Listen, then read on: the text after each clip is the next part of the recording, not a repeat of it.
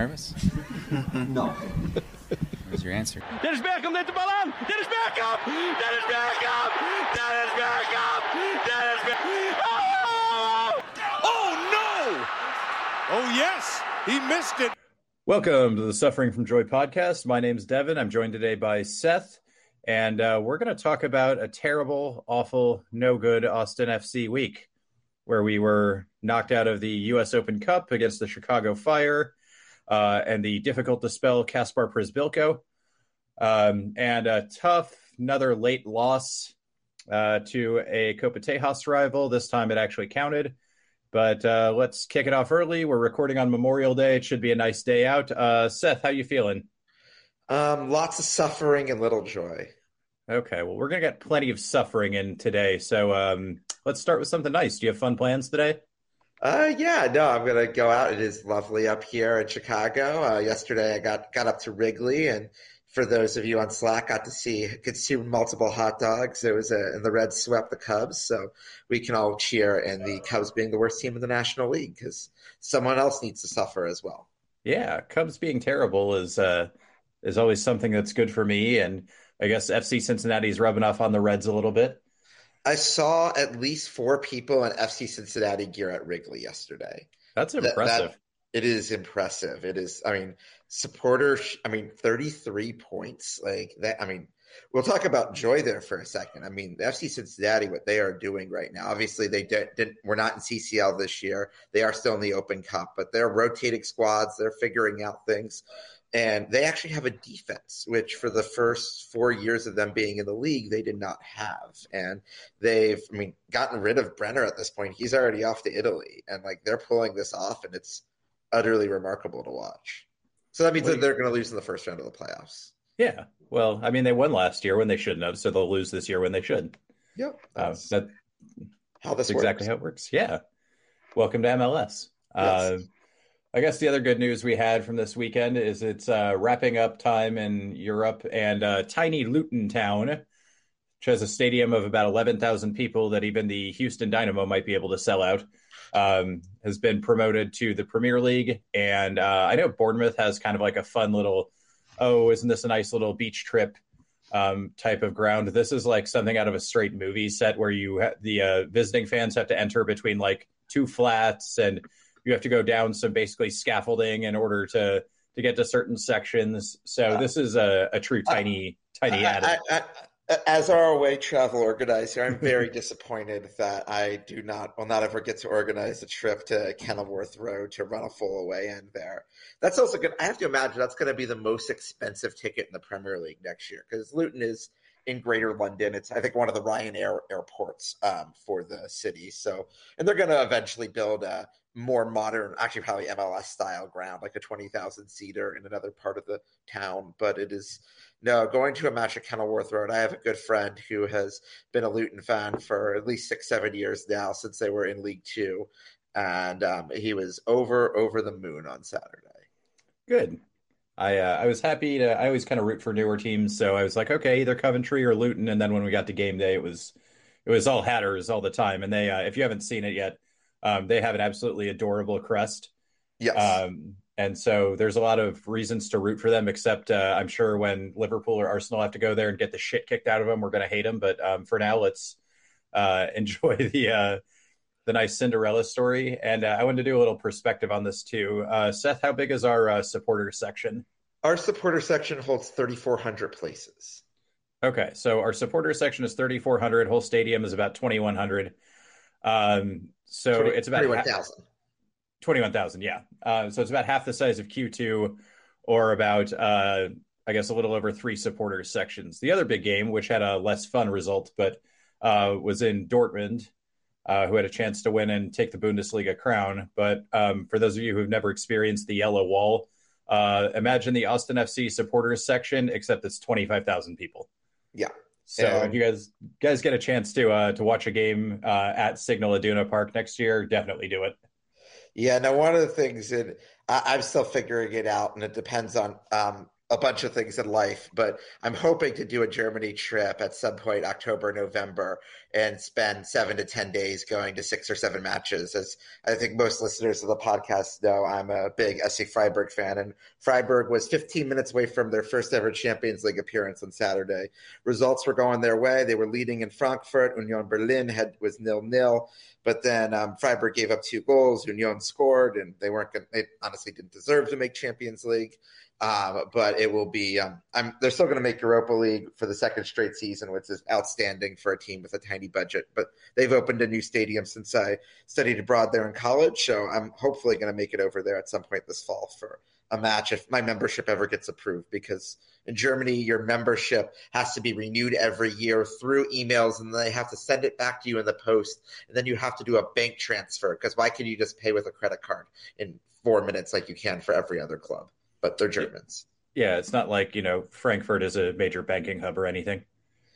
Yeah, I mean, and like Freiburg is run by a bunch, it's a entirely fan-owned team, but yet like the president was lead consultant at Ernst & Young for 15 years before this. It's not like they aren't in modern times. They have a 34,000 seat stadium that could host any venue, host any competition.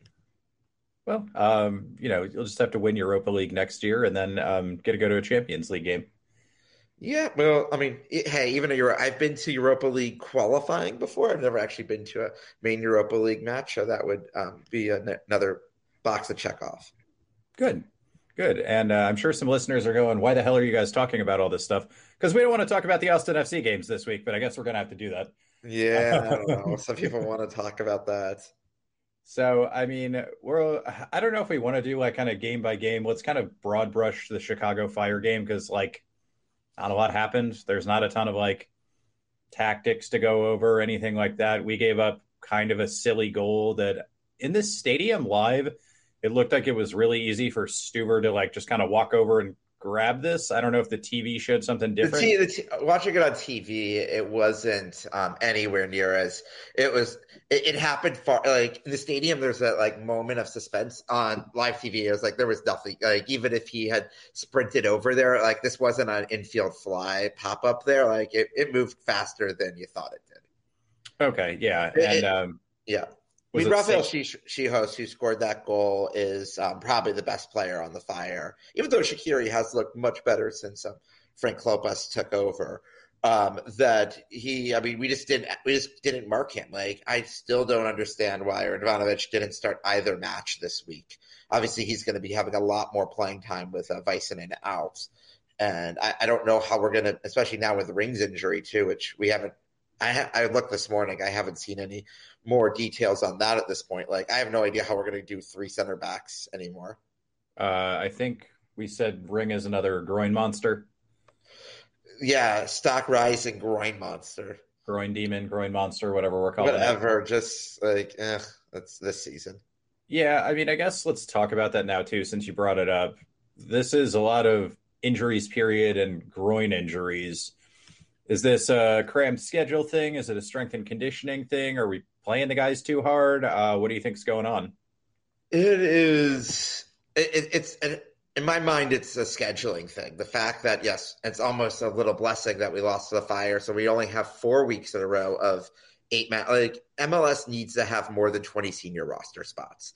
With Leagues Cup, okay, you're adding in a bunch of extra matches, and hopefully Leagues Cup will be cool. I don't know. We'll see. I'll be in Australia and New Zealand for a couple of weeks of it down at the Women's World Cup, so I don't know how much of it, like, is there going to be Leagues Cup Fire this summer? I don't know. But we'll see if it works, but I hope it injects a bunch more money into the system so that we can justify to see like, hey, the middle tier, your spots like 6 through 14 are much better on Liga MX teams and LAFC than they are in MLS for the most part. And it's a question of what do you need to be able to compete? And it's having some different roster rules. And I think you, at minimum, even if you're going to keep this silly system through the current CBA, that you need to add another 2 senior spots, because like 20 senior spots is just not enough for all of these competitions. No, and I mean, we're playing in what feels like 100 goddamn competitions, and we have smaller rosters than, you get some European teams in, Spain, you're playing in 2, and a lot of the lower teams in La Liga. And they're still getting higher roster spots, and it's much easier too for them to kind of swing players up and down out of the academy than it is for us. And Yeah, I mean, no, like you mentioned, there are kind of some CBA reasons for that, but yeah, and you want to make sure that there's some level of parity in the competition, and obviously, like if you just allowed truly unlimited slots, like yes, there would be things that would go out of control, and the parity of the league does make the league better. The fact that there is no Big Six in MLS is probably a bad thing for Apple TV ratings, but in my mind, a good thing for the league. yeah, it's definitely a good thing for the league because, you know, you don't have this ingrained tradition with a Liverpool or a Barcelona or Bayern Munich or whoever you want to name there. It's like, oh, okay, LAFC is a big club. They've been around since what, 2017? Yeah, and they missed the playoffs in 2021. Yeah. So, I mean, it's not like there are these long-standing like pillars of the game in Yeah, I MLS mean, or anything. but it's interesting to see, like, one of the things that I am going to bring this back to Austin FC in a second, but looking at, like, right now, like, there's this perception that LA Galaxy were the club of MLS. And for the first 2 decades of the competition's existence, they were. They won 5 MLS Cups. Like, they were the standard bearer. They were the first team getting made. Obviously, they had Beckham. They had players like Steven Gerrard. Roy Keane was there for years. Like, you got to the point of, like, they had established themselves as, like, the class of the league and Landon Robbie Donovan's Keane. before. Yeah, yes, right. Yes. Yes. I would have tuned in if Roy Keane was there. That would be fun too, but no, Robbie Keane. Yes. No, I think clearly still Monday morning here. But but as you go through it there, they have gotten to a point this season where they are unequivocally the worst team in the league. And yes, Austin FC, of course, lost to them. But what happened with their fans on a megaphone going after them and their players just taking it Saturday night after losing at home to Charlotte was something I've never seen before. And I'll be curious if we continue to, like, if we get 2 or fewer points this week at home against Minnesota and RSL, do we start seeing scenes like that on our south end? Yeah, it'll be interesting. I know there have been a lot of Wolff out grumblings, and we try to be optimistic here when we can. And you heard it last week. You know, we weren't like, wow, Josh is the greatest coach ever or anything, but hey, we made some adjustments and they kind of worked out. And then, you know, we brought it up. Other teams get to do tactics too, and we didn't adjust at all this week. And I mean, it was a pretty simple formula for Chicago. As soon as they scored, they just basically nixed our midfield. A little help from some ticky-tack calls from the official, who I thought had a bad night, but didn't, you know, cost us the game or anything. Yeah. Which game am I talking about? Because it's actually, I mean, I didn't think Ted Uncle was not especially bad on Saturday, all things considered. He was really inconsistent. There were some, especially on Danny and Jafal, some things that, you know, they would try to recover the ball and they would get called for a foul. Fine. It's, you know, I don't think it's a foul. Fine, whatever. But then, you know, the same thing would happen the other way and there's no whistle. And, you know, at that point, as a midfielder, you're just sort of like, all right, I'm on a yellow card. I'm guessing, I guess I'll just sort of play a little more off the guy, and obviously it creates more space. Yeah, I mean, but no, there wasn't. Like, I guess, like, you could find issues with that in every single match. Yeah. It's easier when you're, it's 1-1. It's like, we're trying to get into the game here. Like, and like when you're in a rivalry match, you feel like more calls are going against you than they actually are because you want to win the game, even more so. And we're just not objective observers of it. Yeah, and there's no like Danny Pereira gets shoved over in the box and there's no call type of thing in this game. Yeah. Although I thought there was maybe a moment that we had, I think I'm actually mixing this up with something, but yeah, that was actually a different game. I've watched too much soccer this weekend.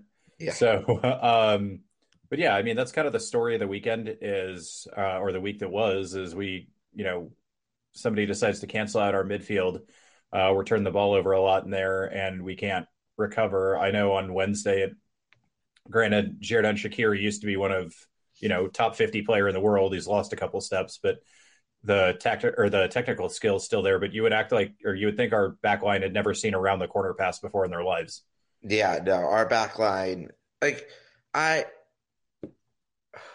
outside of Violette in the Dominican Republic, which was obviously that's what it was, that was the least effort I have seen an Austin FC team give this year. And like, that is that the coach's fault? Is that the player's fault? Like, that was, you had 4 rotations from the win over Toronto. You're playing at home both matches. The weather was particularly nice. Like, it wasn't like I can't explain the lack of effort on Wednesday. That was flat out unacceptable. I mean, is it a cup thing? Because we looked pretty good against New Mexico United. Granted, that's a USL That was team, a but USL team. I don't know if it was like I just don't know what it was. Like, it just seems like it is a question of, do you blame the coach or do you blame the players? And I mean, honestly, the best 10 minutes of that match we played were the first 10 coming out of the half there. As we're going through that process there's a like when we came out there, like I was like, okay, I actually the Fire. I mean, they did it again on Saturday against New England. They blew a lead twice. That is a team that has already dropped 12 points from leading positions this season. Like, for the first 10 minutes of the second half, we came out with momentum. I bet Josh actually gave him a pretty good cooking in the locker room there. You had we had halftime subs in both matches this week. yeah. Like, what? I think the one Saturday was a little more of a, hey, we need legs. Hector, can you go out and give us 45? Yes, but still. Yes. Yeah, but I mean, there's subs, but I'm with you. Wednesday was a lot of effort, but there's still, we talk about this a lot. There's no plan B. Yes. And I mean, we still have the problem where when we do actually turn someone over, we don't counter, we pull it out, fine, whatever. I think we've all depressingly accepted this is how Josh Wolff wants to play. Yeah. And I mean, we'll do the Brad always likes to be Mr. Cheerful on here, so I'll go ahead and read it out. We are literally out of the playoffs just on goal differential right now, and we have a game in hand, so it could be worse. I was about to say, if Sporting Kansas City had scored one more, or I always forget it, what the next tiebreaker is in the league. These are things I don't hope to be looking up in October. But usually goals scored, but I don't know about MLS. Yeah. Well, it's interesting because we were having a debate among a few of us, because La Liga is having a wild relegation race where you have 7 teams, 6 of whom will be safe, 1 of whom will be relegated next Sunday. But it doesn't work entirely on goal differential if you have 2 or 3 teams or even 4 teams that are tied on points, it's just among the goal differential among those teams, not the entire league. So not even the points among the teams, like round robin. No, it's points among those teams and then goal differential among those teams. Okay. But only in games that they've played them with each other. I mean, I don't think that's the worst system. I think it's actually it's a more confusing system because it takes more time to do the permutations, but I think it's ultimately fair. Just because you lost 7-0 to Real Madrid shouldn't impact like whether you get promoted or relegated. I mean, it's an imperfect system, but yeah, especially on like a multi-team tiebreaker, I like kind of hey, how you guys played each other makes more sense.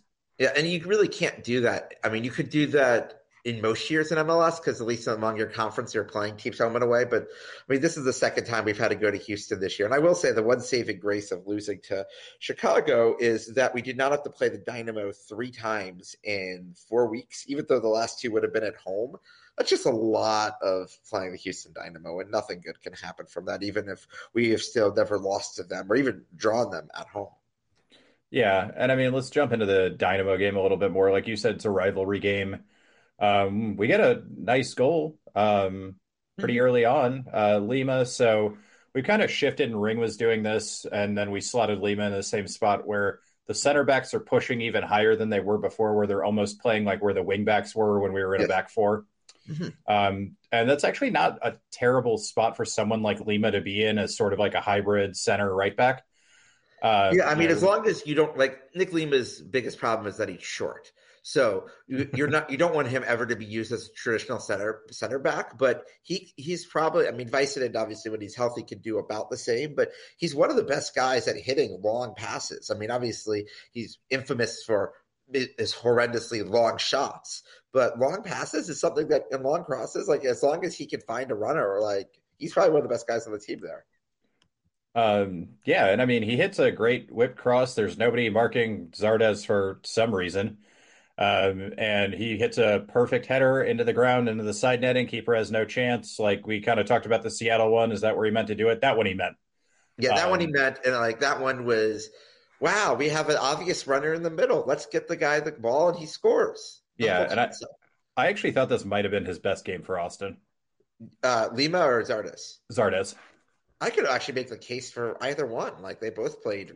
They're the only two guys I'm going to give praise to out of this performance. Yeah. I mean, Stuver played well, all things considered. Too, he made some big saves. But there's no, I mean, and also it was Zardes' 100th goal in the league, joining the MLS 100 club, which, I mean, it's not a big list of people there that have scored 100 goals in the league. I mean, as you go through it here, as I'm pulling it up here, I should have had this all ready to go. I mean, he is now the 13th guy ever in league history to do this. The funny one is let's see, give you a little trivia question here. His next goal, he will tie which MLS legend with 101 goals? Josh Wolff? No, Josh Wolff is not in the 100-goal club. Okay. I'm trying to think who would have dropped. I'll give you, there are two guys on 101 goals. One of them is very active and Joseph Martinez, and the other one is retired but still very much involved with the league. Retired but still very much involved in the league. I'm going to overthink this, but I don't know. Tell me. Your own St. Louis boy, Taylor Twellman. I almost guessed him. All right. Well, but I will say the only player who's retired on 100 goals, this one would be too hard to get, but is none other than Edson Buttle. Yeah, I think they mentioned that on the broadcast. Yeah. Old teammate of Zardes, and actually a pretty good player in MLS. One of those kind of classic MLS strikers who could never quite make the jump in international play, but I mean that's a long list of guys. Yeah, I mean he was on a few of the U.S. Gold Cup B rosters, but never a star. No, but that's okay. I mean we need those guys. Yeah. He scored 3 goals for the national team. Yeah, all in friendlies. Yeah, they count unless they're for Harry Kane, then they don't. Yeah. None of his international goals count. Yes. Somebody put together a great list about that. Because 15 of them are penalties or something, and yes. It's a good lookup. I can find it, but back to the point. So Lima had a pretty nice night. I kind of like him in that spot, especially because we're short on guys. And if Josh finally decides to start playing Radovanovic, which he kind of has to now, he's left-footed. There was kind of your natural three, Julio at the pivot, left footer on the left, right footer on the right. And then you can kind of do what you will with the wing backs. Yeah. I mean, I didn't think, we talked about the lack of kind of go against the Fire. I didn't think we were lacking a ton of effort per se in the Dynamo game. I just thought our execution was bad, and we had one idea and it kept not working. Yeah, I think we're gonna run it down the side. We're gonna cry. I mean, we did have a few other shots in the second half. Like there were some attempts, but I never felt like we were going to score a second goal in that match. No, the only one that came close, Maxey had a pretty good lash at one on kind of like a broken play when it was still 1-1, but. Yeah, we kind of packed it into. We got our goal, and you had the Scate ball as well. A few minutes before that. Oh yeah, that's a good point. But even that, it didn't feel like. I mean, then again, it didn't feel like we were ever going to score in Seattle, and we scored 2 goals in that match. So we could have gotten something fluky and gotten it. But ultimately, I can't say that we didn't deserve to lose both of those matches. No, I mean, I think a draw would have been fair on Saturday. We definitely deserved to lose to the Fire. And I mean, we didn't go over the second goal, but it's kind of a classic of the genre. We're pushing a bunch of guys forward. They have a bunch of space and they finally exploit it. So I don't think anybody's going to get too worked up over that one. No. And I mean, unless something weird happens in my life, I'll be in Bridgeview in 8 days to hopefully watch the Fire knock out the Dynamo, so the Dynamo don't get to add another trophy to their cabinet. Yeah, as Riley pointed out to me, in Bat Family Origin games, we're now 0-2. So we need to stop playing, at least at home. We need to stop playing the Fire, and I guess we can't get out of playing City on the road later, but hopefully it's just a home thing. Yeah, or hopefully it's just a weird 2023 thing, and you never know. I mean, I thought we would never win a game in Cascadia because we'd only gotten one draw up there in 2 years, and now we've gotten a draw and a win so far this year. So things are funny on that. Yeah, it's a crazy league and things change and trend lines are erratic. The moral of the story is don't bet on MLS unless you want to lose a lot of money. Yeah, or unless you don't care. Yeah. Do fun bets. Will the New England Revolution and Philadelphia Union score be higher than however many points Luka Doncic gets tonight? That sort of thing. Yeah, no. The answer is no, by the way. The answer is absolutely no, unless they mention Luka to go tank. But it's no. I mean, it's not a. But like I will say, one of the things that we're going to start seeing, especially if we don't get results this week, more people wanting to see Wolff out. And I want to just say, like, yeah, am I thrilled with Josh Wolff at the moment? No. What do I think sacking him mid-season with all of these injuries is a fair thing to do? No. Like, do I think Davey Arnaud might be a slightly better manager? Sure. But do I know that well enough to actually be like, I want to go sack the manager right now? No, not really.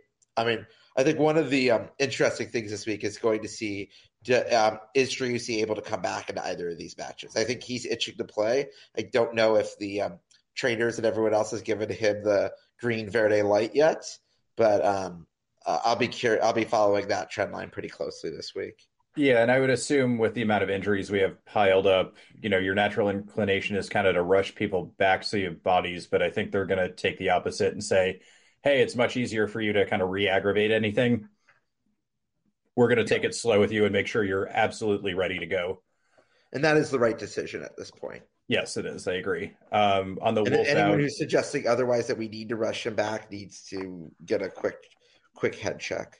No, as we pointed out, we're literally on goal difference by 1 goal out of the playoffs. I would much rather have a completely healthy Driussi for the playoffs than have him get into one of those. Well, he got twinged his hamstring or something. Okay, there's another injury, and he's 6 weeks in, a couple weeks back, 6 weeks out, yada yada yada. Yeah, I mean, you can even see how we've been playing Diego, like getting to that point of like, okay, you start looking at players there and you're like, okay, where like he's come back, but he's mostly been coming off the bench. He's getting into a world there where it's like, okay, we actually want to be cautious with this, which makes sense. I mean, maybe Wednesday is the time that he does get a start, but like it's four straight matches where he's come off the bench. Yeah, and he looked a lot better. He's looked better and better each game.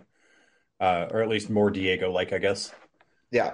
And I would hope that, I mean, if Driussi is good enough to go, I'd love to see him come off the bench on Wednesday or Saturday. But I don't expect to see him starting this week unless we have like he's good, really good to go. Not just like, oh my God, we're panicking. Yeah, and especially not having a midweek in that US Open Cup slot. I think they might just put him on the shelf until the game after RSL. Yeah, which is at Sporting KC. And then we're off for a week and a half. And what's interesting is at first I was like, okay, Leo's going to have to go to Finland. Well, that's not happening anymore. No. What you call it? Danny will be going, but he'll be staying in the U.S. for some Venezuela friendlies. But I don't think anyone else, I mean, and honestly, Gallagher's form in the last few weeks isn't going to probably lead to an Ireland call-up. So, yeah, at least that should give like the guys – I mean, after RSL, we have one match in 18 days, which we need. The players are burnt out. I feel like the fans are burnt out. Like, this has just been too much. Yeah, it's been a lot of games thick and fast. We have Owen out at the U20 World Cup too. Yeah, I mean, he should be back by the Dallas-Houston combo week. After the international break. Speaking of that, like Owens looked pretty good, and the U.S. has has about as good of a draw, which means we'll probably screw it up because we're the U.S. What we do. U.S. gets New Zealand tomorrow at 12:30. We should have Kevin Paredes in the lineup there. We should have Roman Puskás as well. So like it'll be a full U20 side. Like it should be fun. Like I mean, New Zealand is a good team. Let's not kid ourselves here. But like that's a match the U.S. on paper should win, and then the next round would be against the winner of Gambia, who did beat France. And France didn't make it out of the group stage of the U20s, but and then Gambia and Uruguay. And Brazil is the only other really good team in our half. I mean, Argentina, Nigeria, England, Italy are all on the other side of the bracket. Like, if there's ever a time to make a deep run in a tournament like this, there it is. Yeah, and are we getting Paxton Aronson back now that Eintracht season's over? No. Eintracht season's not over. They're in the final of the DFB Pokal on Saturday against RB Leipzig.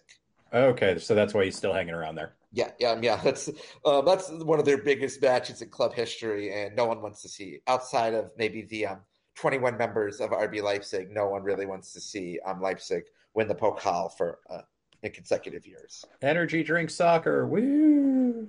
No, just like destroying German traditions day in and day out. What are Austrians good for?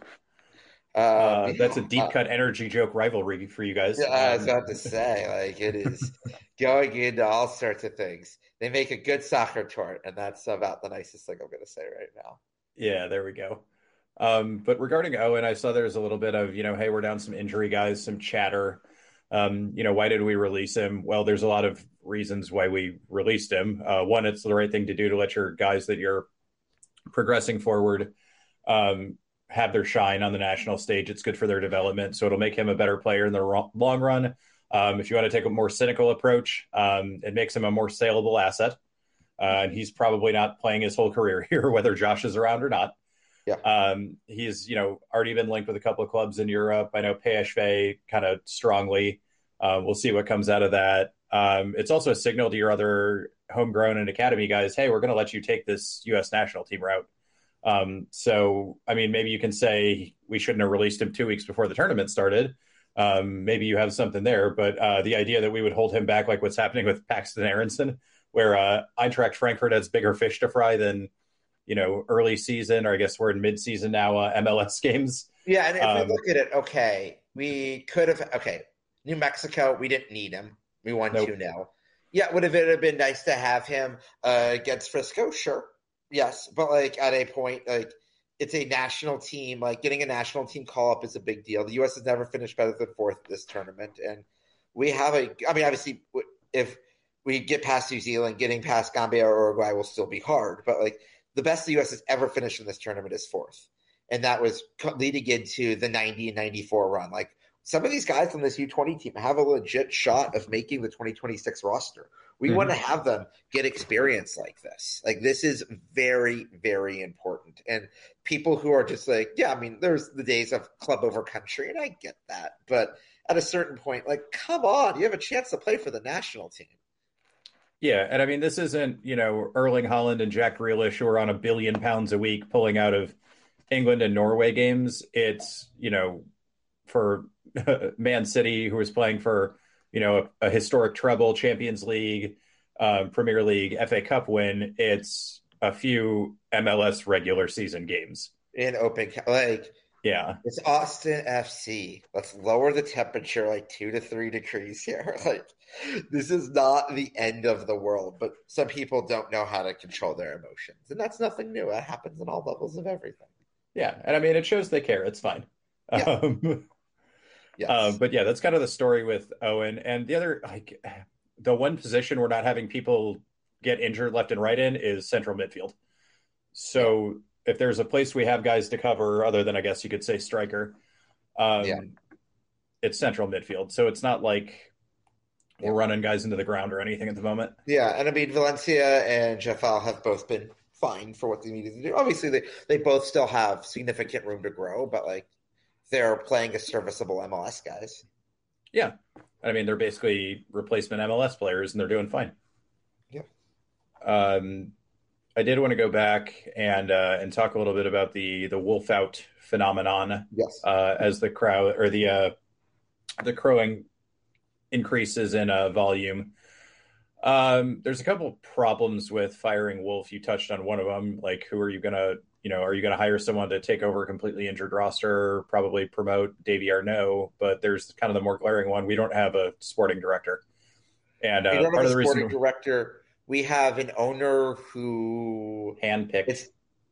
It's an owner who has no football vision. He has a culture vision, but I don't know what Anthony Precourt's football vision is. Become Columbus is what it seems to be, but yeah, but like that's more on the business side of the house of let's go with known quantities. Yep. But like it is like even if we're still going to be fans of this team if this team doesn't make the playoffs this year. Yeah, like is that enough to get Josh fired? Like I don't know. Especially depending on all of these injuries, like there's only so much you can. Yes, like we were extraordinarily lucky last year, and a lot of people think our injury luck last year was normal and not extraordinarily lucky. Yeah, and I mean, I think that's part of this too. There's a certain amount of injuries you get, and I'm not saying like, oh, well, we didn't use our 2 injuries this year, so we're getting double injuries this year, or anything like that. I think there's something deeper going on, but yeah, it happens sometimes. But I don't know if we don't make the playoffs, I'm going to be firmly in the Wolff out camp. Yeah, no, I think if we like, I'm fine with it. It's just like, what is the plan? Like, you have to give me an alternative here. You have to get to a world where if it's going to be Wolff out, you have to provide. It's like an election of sorts. Yeah, I might not like X, Y, and Z, and X, Y, and Z might get so bad that you're like, just replace him with anyone, and I could see that. But like, if it is we miss the playoffs on goal differential, or we make it to the play-in game, the 8-9 play-in game, and lose 4-0 to like Portland or something, yeah, I can see it. Like, but just you got to give me a good plan. And Wolff has not gotten so egregious yet that I'm going to be like, you need to fire him with no plan, because then you become Leeds, and thankfully you can't get relegated from MLS because, oh gosh. No, but I'll also make the point, too, that at some point, and I'll use a hockey analogy here, at some point the whole team is playing so bad you pull the goalie. Yeah. You can't, fire everybody on the team. So you got to do something to make a change. And I don't think we're there yet. Like we said, we had a pretty good week 2 weeks ago. So there's a little bit of hope in there. You can see the Galaxy guys are not there. And I mean, we could see it in Toronto, too. The team's not at that point yet. I think there's some rumblings about some discomfort. Maybe we're on our way there, but I don't think we're there yet. But let's kind of rewind. I mean, I will say there is one thing that would get me on board with a mid-season firing of Josh Wolff, and we've started to hear rumblings, and I've gotten messages, and others have as well, that players are unhappy with him. If there is any public player statement against him that is like, he has screwed up, and here is exactly what he has screwed up beyond the formations and beyond other things like that. If there's clear evidence that he has lost the locker room that is clearer than cryptic text and things like that, then like, yeah, I think I would be okay with the midseason sacking. But then the question is Davey Arnaud that, or is he part of the problem too? And how fast can you find someone else to bring in? It's not like there's a lot of fantasies like, oh, we're going to go bring in Tata Martino. He speaks Spanish. He won MLS. Yeah, we don't have Miguel Almiron. We don't have a Joseph Martinez on this team. We don't have 6 designated players or whatever the hell they had. No, I mean, they played the market well. They had owners there. I mean, Uncle Arthur was willing to spend whatever it took there. And I mean, obviously, we're spending a lot of money right now, but we're spending money on just rewarding players who are here. And it's really funny to me that the loudest people in Wolff out are people who are praising all the front office moves that are now going to hamstring us from reinventing the roster. Yeah. Well, and I mean, we have an ownership that's charging us $18 for jellyfish. And like you mentioned, in Atlanta, they have reasonable concessions. We're talking about 2 very different things here. Atlanta also didn't have to build a soccer-specific stadium, which is a reason why the people in Atlanta complain they never get to see the U.S. men's national team play, because they're unwilling to put in a consistent grass field at Mercedes-Benz. But it is, yeah, you can do that when you didn't have to go spend hundreds of millions of dollars building a stadium, because you already were building the stadium for the Falcons anyways. Yeah, a double cost at least, or a double use cost. But I mean, let's rewind a little bit so people kind of know what we're talking about. Yeah, Josh Wolff was hired as the head coach before we hired a sporting director. If you're kind of newer to soccer, there's different ways clubs are run, but generally you'll have a guy who's a sporting director, and his job is sort of like to run the day-to-day football operations, kind of like a GM in a lot of North American sports, where they'll pick the head coach and they'll kind of be hey, I picked this coach because he has this, offensive vision, or only wants to play Catenaccio, or we're going to try to play Tiki Taka or something like that. And that's where kind of this thing that we talk about every now and then too. I want to have this whole vision down throughout the academy. Now, that doesn't necessarily have to come from the sporting director, but it's a way some clubs are run. And so traditionally, your sporting director hires your coach. So it was really weird that we had a coach before a sporting director. And I mean, I'm not going to get into the Reyna stuff because he's gone. But I mean, do we have any lead on if we're hiring a new sporting director, if that's going to impact whether Josh stays or goes, if we're waiting to see how Josh pans out? Do you have any kind of information on that? Nope, I have no information on that. And as much as we criticize things at the U.S. Federation level, even the U.S. Federation's they've hired a sporting director and now they're going to look for a manager. That is the normal way of doing things. And I hope that I would love to see an announcement from ownership by the end of next month of, hey, Sean Rubio is our guy. Great. I'm fine with that if that's the case. Or we are interviewing people for finalists here, and that we hope to have. I want to have a confirmed sporting director in place for this next summer signing window. Yeah, and I mean that's the thing is the window's coming up. It's bearing down on us. Yeah, July 5th to August 2nd. Yeah, and I mean that work doesn't start on July 5th. So that work started over a year ago, to be fair. Yeah. But it is still you need to have someone ready to go. Yeah. But I mean, are you gonna just kind of we kind of talked about Davey Arnaud as a little bit of a stopgap at the coaching job if something happens and Wolff gets fired. Are we just doing that with Sean Rubio in the future of the club? I mean, there are deeper problems. US soccer fans will recognize this than just, Josh Wolff seems to be a little slow on some tactical changes and things like that. Well, I think you've gotten to a point where a lot of people were coasting off the success of last year and didn't figure out what was actually needed to be done to take the next step. And we've taken 2 or 3 steps backwards this year. Yeah. And I mean, we talked about it. That's not just on the field. That's off the field too. And obviously the Claudio stuff hasn't helped. But it just seems like there is this sort of malaise around the players, around the front office, among fans. It's just weird.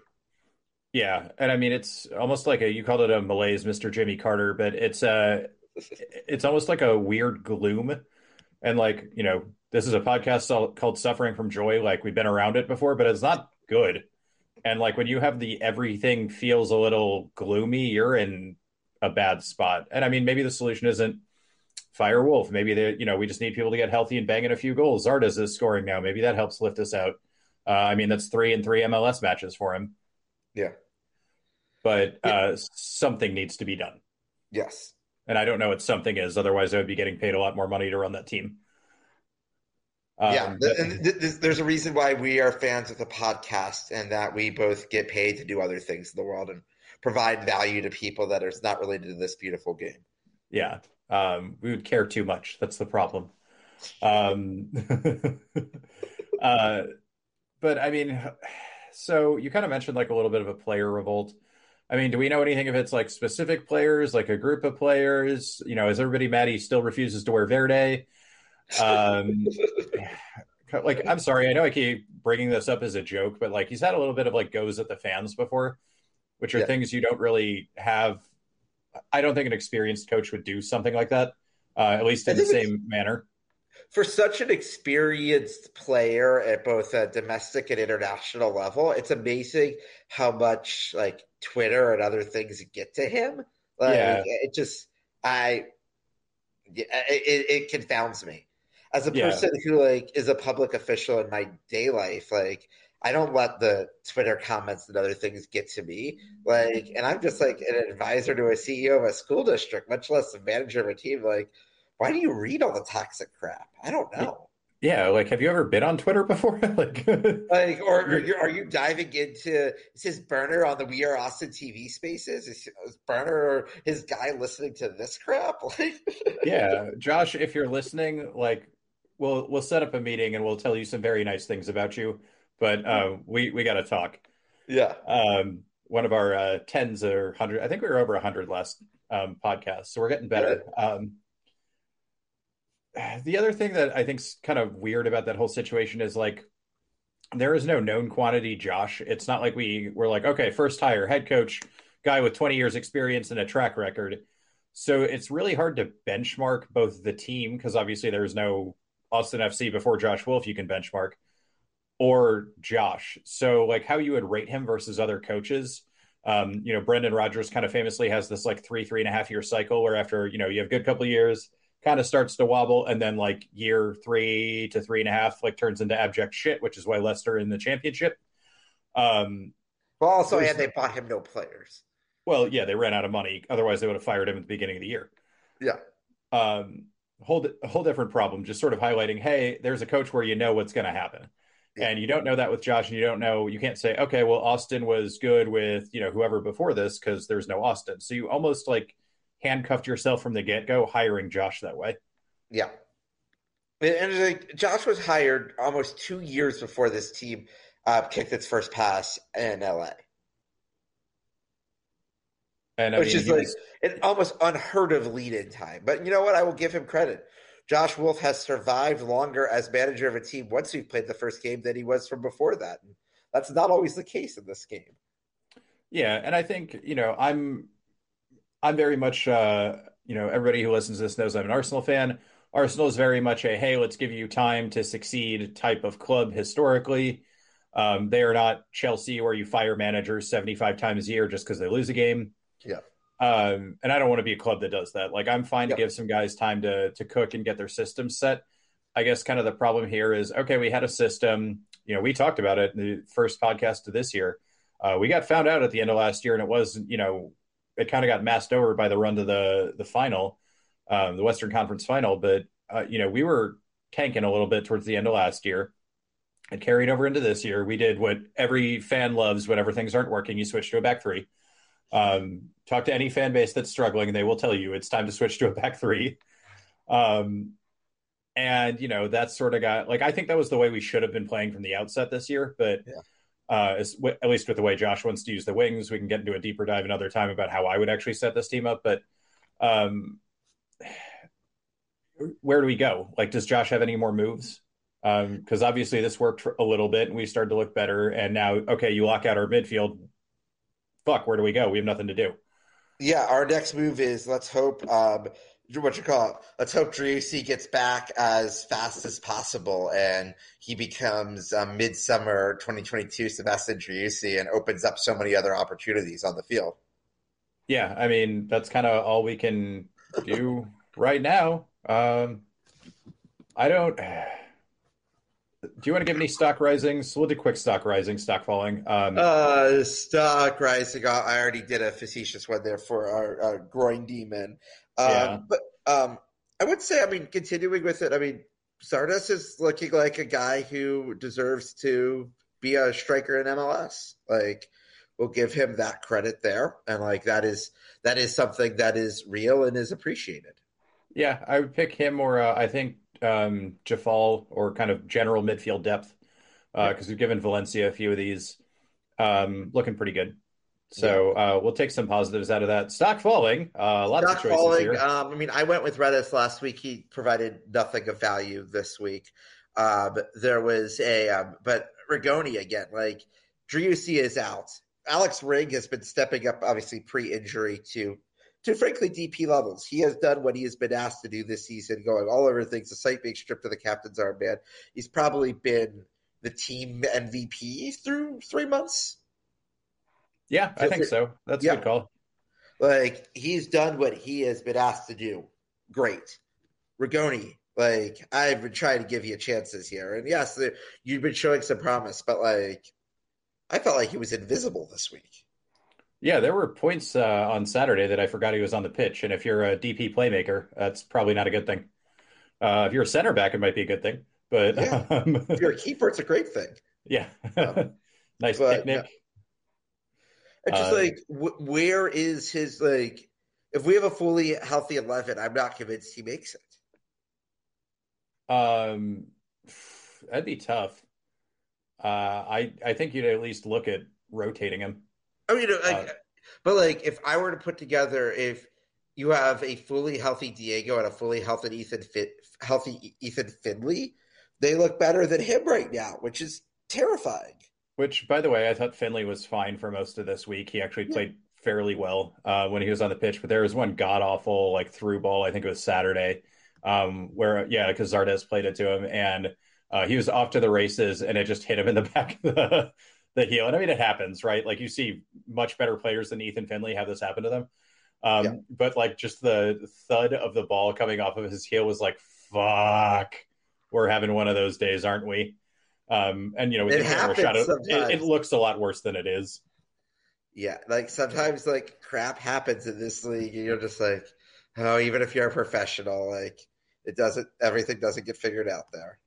All right, so I guess my stock falling, I'm going to go with the strength and conditioning team, or I don't know. I'm not singling them out. They might be saying, don't play these guys. They're going to get hurt, and Josh is playing them anyways. But some sort of strength and conditioning, or rotation, or maybe we'll give it to the MLS schedule makers or the Qatar World Cup or whatever the hell you want to do. Whoever's in charge of our health and causing all these injuries, groin demon, who already has a stock falling, whatever it is, it's not great. And I think we could very much be in a deep, deep, deep spiral if Ring is out for an extended period of time. Yep, I agree there. Because I think he's holding together more the back than you see on the surface. Because that back line's about communication too. Yeah, I'm especially no Rig, no Vicodin, no Dreams. Like, this is scary stuff. Yeah. So hopefully we get a healthy Diego back sooner rather than later, and we can stretch together a couple wins. We'll see. We'll go at it on Wednesday, and we'll see what'll happen. What was your biggest moment of suffering from this week? The biggest moment of suffering was probably the Fire getting that second goal, because I was like, we're really losing to the Chicago Fire at home? Like, ugh.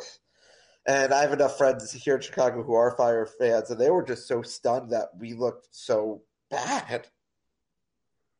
Yeah, it was a nail in the coffin. We were actually pressing, it wasn't like, let's fold it in like it was against Houston. Like, we were pressing a bit towards an equalizer. Yeah. Yeah. And that was just nail in the coffin. But I did get my mother-in-law is like aggressively Chicago Polish. Yeah. And so we had lunch with them over the weekend, and she's like, oh, they played the Fire. Like, are there any, the Chicago have any Polish players? And I was like, yeah, the guy who scored the last goal of the game is Kasper Przybylko. So if you can spell that for me, I'll go ahead and buy you a drink next time we hang out. But and he's getting paid $1.2 million a year. Like, he is sort of their Zardes equivalent, and he has, just like Zardes, has started to look better in the last few weeks. But most Fire fans would love to dump his contract right now. Well, he is national team caps, doesn't he? Yeah, but not recently. Okay. Yeah, I think I'm going to go for a combination of the announcer and the first goal in Houston, because I'm tired of eternal hatchet man Hector Herrera scoring against us, and then listening to commentators be like, oh, he's such a silky player. He's not. Like, maybe by MLS standards, he's a good passer. But like, this guy was a hatchet man for fucking Diego Simeone, who is like the king of hatchet men. Yes. And coached a whole team of hatchet men and did very successful with it. I'm not like ragging on it as a strategy necessarily. Yeah. But this is not, like Leo Messi or some, guy famous for dancing around. And, the announcer who I think he speaks fluent Spanish is going, Ache, Ache, which says you don't speak Spanish, HH, and Spanish for Hector Herrera, but he's saying it with this like thick over American accent. I'm like, you speak Spanish. What are you doing? Like, habla en español, por favor. No, like, it is getting to a point of you either speak in one, as someone, especially in previous jobs, who es necesario para hablar en Spanglish. Like, you go switch back and forth between the languages. Like, just switch back and forth between the languages a little bit. And MLS, you have Spanish announcers. Eric Krakauer is choosing to announce in English, and that's probably for the best of everyone. Well, I mean, if we get to a point where all we're complaining about is announcers not having the proper accent to announce a game or commentate on players, we're probably in a good spot, right? Yeah, we'll take that. That is a level of suffering I can be comfortable with. Yeah. But I don't like getting scored on by Hector Herrera. So can we like fucking stop? Yeah. And it was another kind of like low trash goal. Their last goal was absolute, like, it's a fucking hockey goal. Mm-hmm. Yep. And I spent the whole game being like, well, let's just get a greasy, like whatever ball pings around the box, tap it in, and then whoop.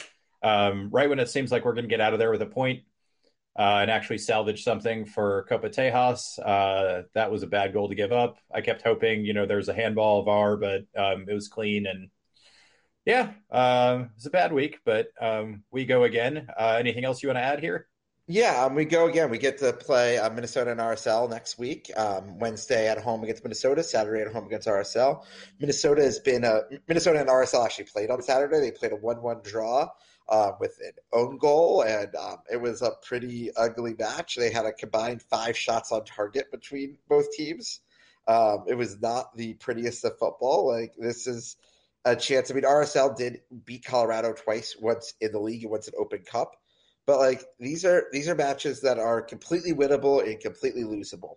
Like, it is like we could come back on the pod here next week and be like, we got 6 points this week. Things are probably similar to Seattle-Toronto week. Like, okay, That was good, but not amazing.